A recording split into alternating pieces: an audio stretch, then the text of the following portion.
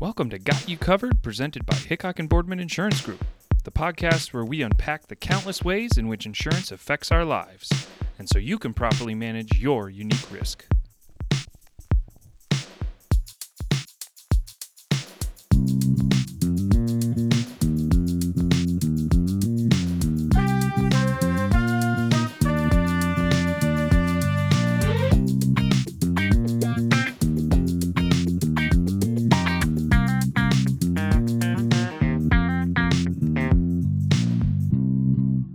All right, everybody. Welcome back to another episode of Got You Covered, presented by Hickok & Boardman Insurance Group. I'm your host, Ryan Lee, a client advisor with the firm. And today, we are talking about probably one of the most broad, but also the most important topic about safety in the workplace. It's the safety culture of your organization.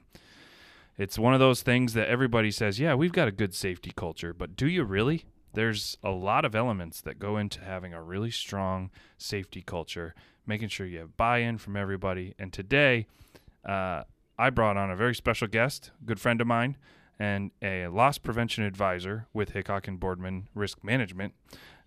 His name's Casey McLean. He's a certified safety professional. And Casey, welcome to the podcast. Well, thank you very much. Glad to be here. Absolutely, man. So before we get into the nitty-gritty on safety culture, why don't you tell everybody just very briefly about an overview of your role here with Hickok & Boardman? Sure. So what we do as our risk advisors, we usually work with our clients, helping them to understand some of the safety risks that they may face in a regular workday. We do some mock inspections. We'll help them with their written program development. We can go into their sites, do site visitations, and just help them identify some of the risks and hazards their employees may face. I love that. And honestly, man, it's great having you and the rest of the risk management team on our team, because that's just been such a key differentiator for us. So how did you stumble into the insurance world? I'm curious. Like most of the things that have happened to me professionally, I've kind of stumbled into most of my careers. I accidentally kind of fell into the health and safety field with my last employer. I'd started as a supervisor on a production floor, and the former EHS supervisor or manager for the plant ended up leaving, and I'd kind of helped fill in and back him up while I was in the supervisor role. So when that role came open, they asked me if I'd be interested, and I jumped into it and kind of got thrown to the sharks in that field and really kind of found out that I had a real strong passion for it. After being there for several years, having known you, this position actually came open, and the HR department from Hickok & Boardman reached out and said, hey, would you be interested in this role? And I said, yeah, I might want to talk about that. So found out a little more about it and realized that it really... This role kind of focused on my passions in health and safety, which is really that identification and development process versus more of the maintenance side of the health and safety, where it's, you're filing documents and making sure things are filled out. So I jumped on the opportunity, and now here I am and really enjoy what I'm doing. That's awesome. Well, we're glad to have you, man. You're an excellent teammate. And as we talk about safety culture today, I mean, that's where you and your team comes in. I mean, without, proactive approach to safety, a company can fall behind really quick. Mm-hmm. And part of that is establishing a really strong safety culture. And there's a lot of components to that. Let's just go through a few of them, because I know you and I could probably talk for an entire day about safety culture, and I'm sure you could even go on further with all the knowledge and experience you have on this subject. But what are some of the few keys for a company to be thinking about or implementing when they want to implement a true positive safety culture? Yeah, so I think a lot of places, there's always been a focus in safety on trying to develop a bottom-up safety approach where you really kind of drive the employees to be the leaders in safety. The problem with that is that when in a safety culture, you really have to have that commitment from leadership. So if you don't have that commitment at the management and ownership levels, you're going to run into an immediate roadblock there. because those employees are going to see that there really isn't that support in place for them to focus on safety. So really that's kind of where you start. You want to make sure that you have that support system in place so that you can encourage your employees to be able to participate in the safety activities, be proactive, and see the results of their activity. Yeah. So if you don't have that commitment at the beginning, you're pretty much you're at a dead end to start with. I see a lot of that, both sides of the spectrum. When I'm looking at the insurance side and the insurance relationship with underwriters, they want to see that also. And that can really improve a company's risk profile. And it always works out better when you can see the leadership buy-in. Yeah, absolutely. What else? So a lot of places too, one of the big things that most companies look at is that compliance side. So what you really want to do is avoid having, OSHA or some other agency come in and start fining you for any of those issues that you may have in place or that you haven't identified. But compliance shouldn't be the end goal. Compliance really is the first step in a safety culture. What you want to do is make sure that you have all those programs in place and you have your people educated to know how to follow those programs so that you reach that compliance level. Culture is something that's going to come after that. So culture isn't going to develop as a result of compliance. Culture is going to be developed on a foundation of compliance. So if you talk to anybody from OSHA, they're going to tell you if your company is compliant, you have a passing grade. You've got a D. That's what you got. So if you're hitting the compliance measurements, OSHA's standards are really the baseline. They're saying this is the minimum that you have to do. So if you're at a compliance level, that's great, and you want to be there. However, it's not going to help you move forward. It's not going to help you really reduce those risks. All it's doing is it's making sure that hopefully somebody won't be killed or severely injured at your site.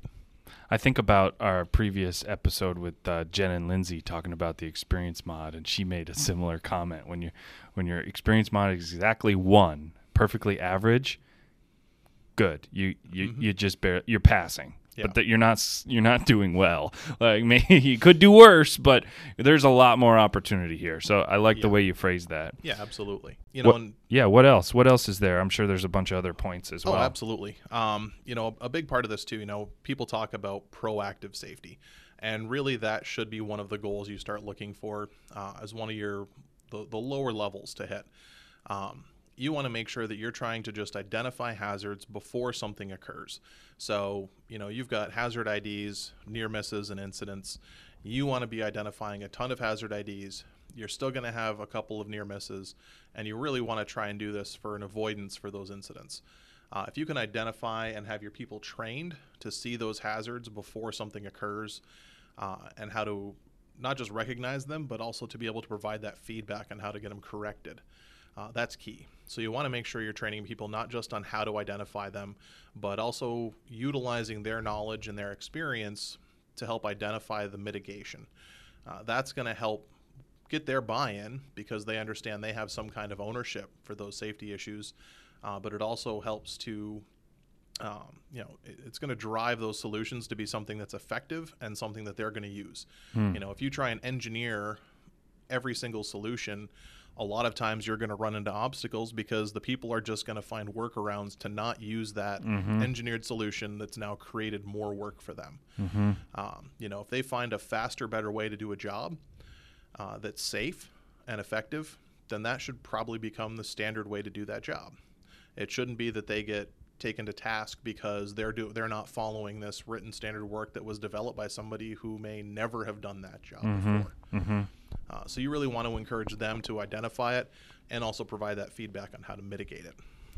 Talk to me about accountability. I assume that's a real challenge when companies are trying to establish a strong safety culture.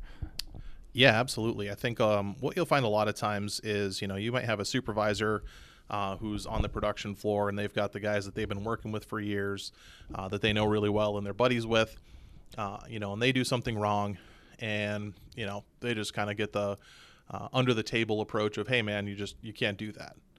And then you might have the new employee who's new to the team. No one really knows them. They could do the same exact thing and they're getting written up.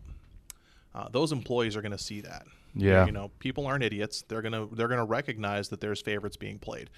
So you really want to make sure that you have an accountability system that's fairly implemented across the entire organization.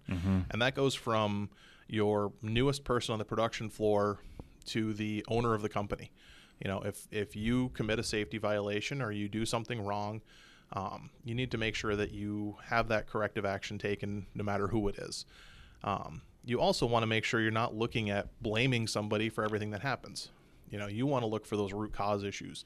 You know, is that person doing that because they weren't trained? Are they doing it because they didn't have anybody supervising them doing that task that they should have been? You want to look for those root causes and really understand those versus automatically defaulting to the personal accountability and blaming a person. But when it is something where a person's involved and they've chosen to put themselves at risk or put the equipment or machinery or your property at risk, you want to make sure that that corrective action is fairly implemented no matter who they are, how long they've been there, and what level of the organization they're at. One of the top questions I almost always get from the insurance and underwriting marketing side of this business is, do they have a safety committee? Tell me about safety committee. That's got to be a piece of this. Yeah, so I think the safety committee is definitely a key part of this.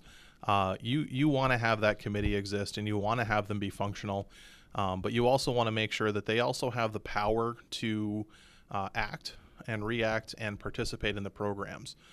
So having a safety committee for the sake of being able to keep minutes and file those and say, yep, we have a safety committee and they meet once a month and they talk about safety problems and safety issues, that's great. But are they actually being, is their feedback being effectively implemented, or do they exist for the sake of existing? You want to make sure that you have a team that is engaged and that they're able to make decisions that they can provide to leadership, and that leadership can implement those decisions.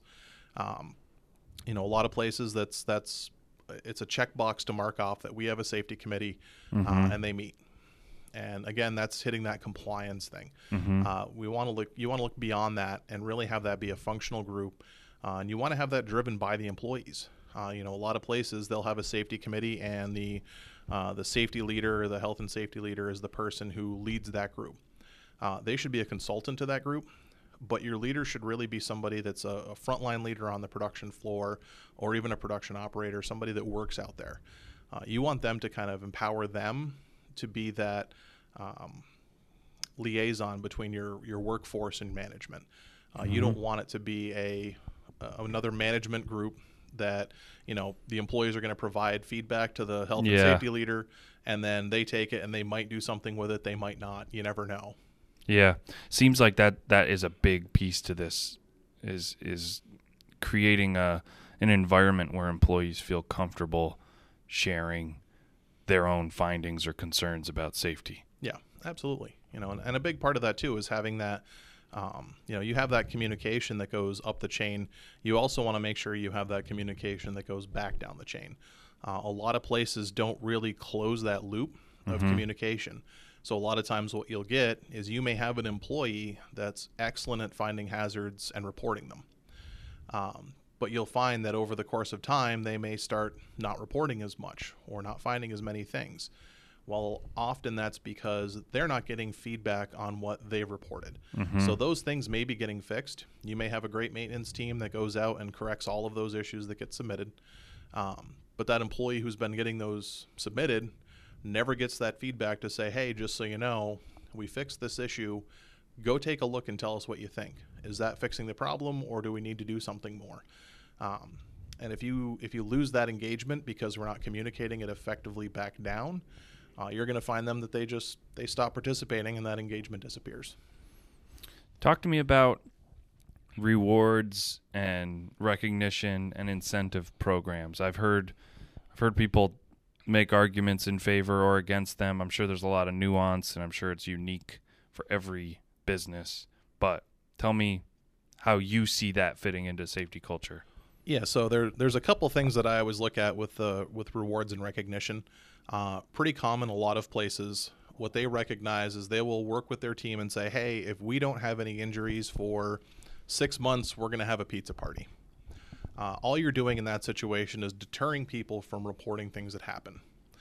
So really, you're just kind of tying your hands behind your back by implementing a reward system based on any kind of reactive issues. So if you're looking at reductions in incidents, things like that, as your measure, you're really not helping yourself out, because all you're doing is you're encouraging people to not report things. Really what you want to do is focus more on the proactive side as far as rewards go. So the hazard recognition, our employees talking in safety huddles. When you have a safety huddle, do you have employees talking about what's going on, or is it just management and leadership talking at employees? Mm-hmm. You want to encourage their activity and their participation, and really that's what's going to drive you. And there's all kinds of different rewards and recognition levels. Obviously, a lot of people will say sometimes all it is a thank you, and that does mean something to a lot of people. I know just from my own experience, there's a lot of times where you step up and you do stuff above and beyond, and you never hear anything back. Well, then why am I spending my energy? Yeah, exactly. To do something? You're going to lose that pretty quickly. So you want to find a way to at least recognize those people who are engaged. And if you're recognizing the ones who are engaged, it's in a way going to encourage the ones who might not be to become engaged as well. So you really want to make sure you're finding those high performers and making sure they're recognized for what they're doing.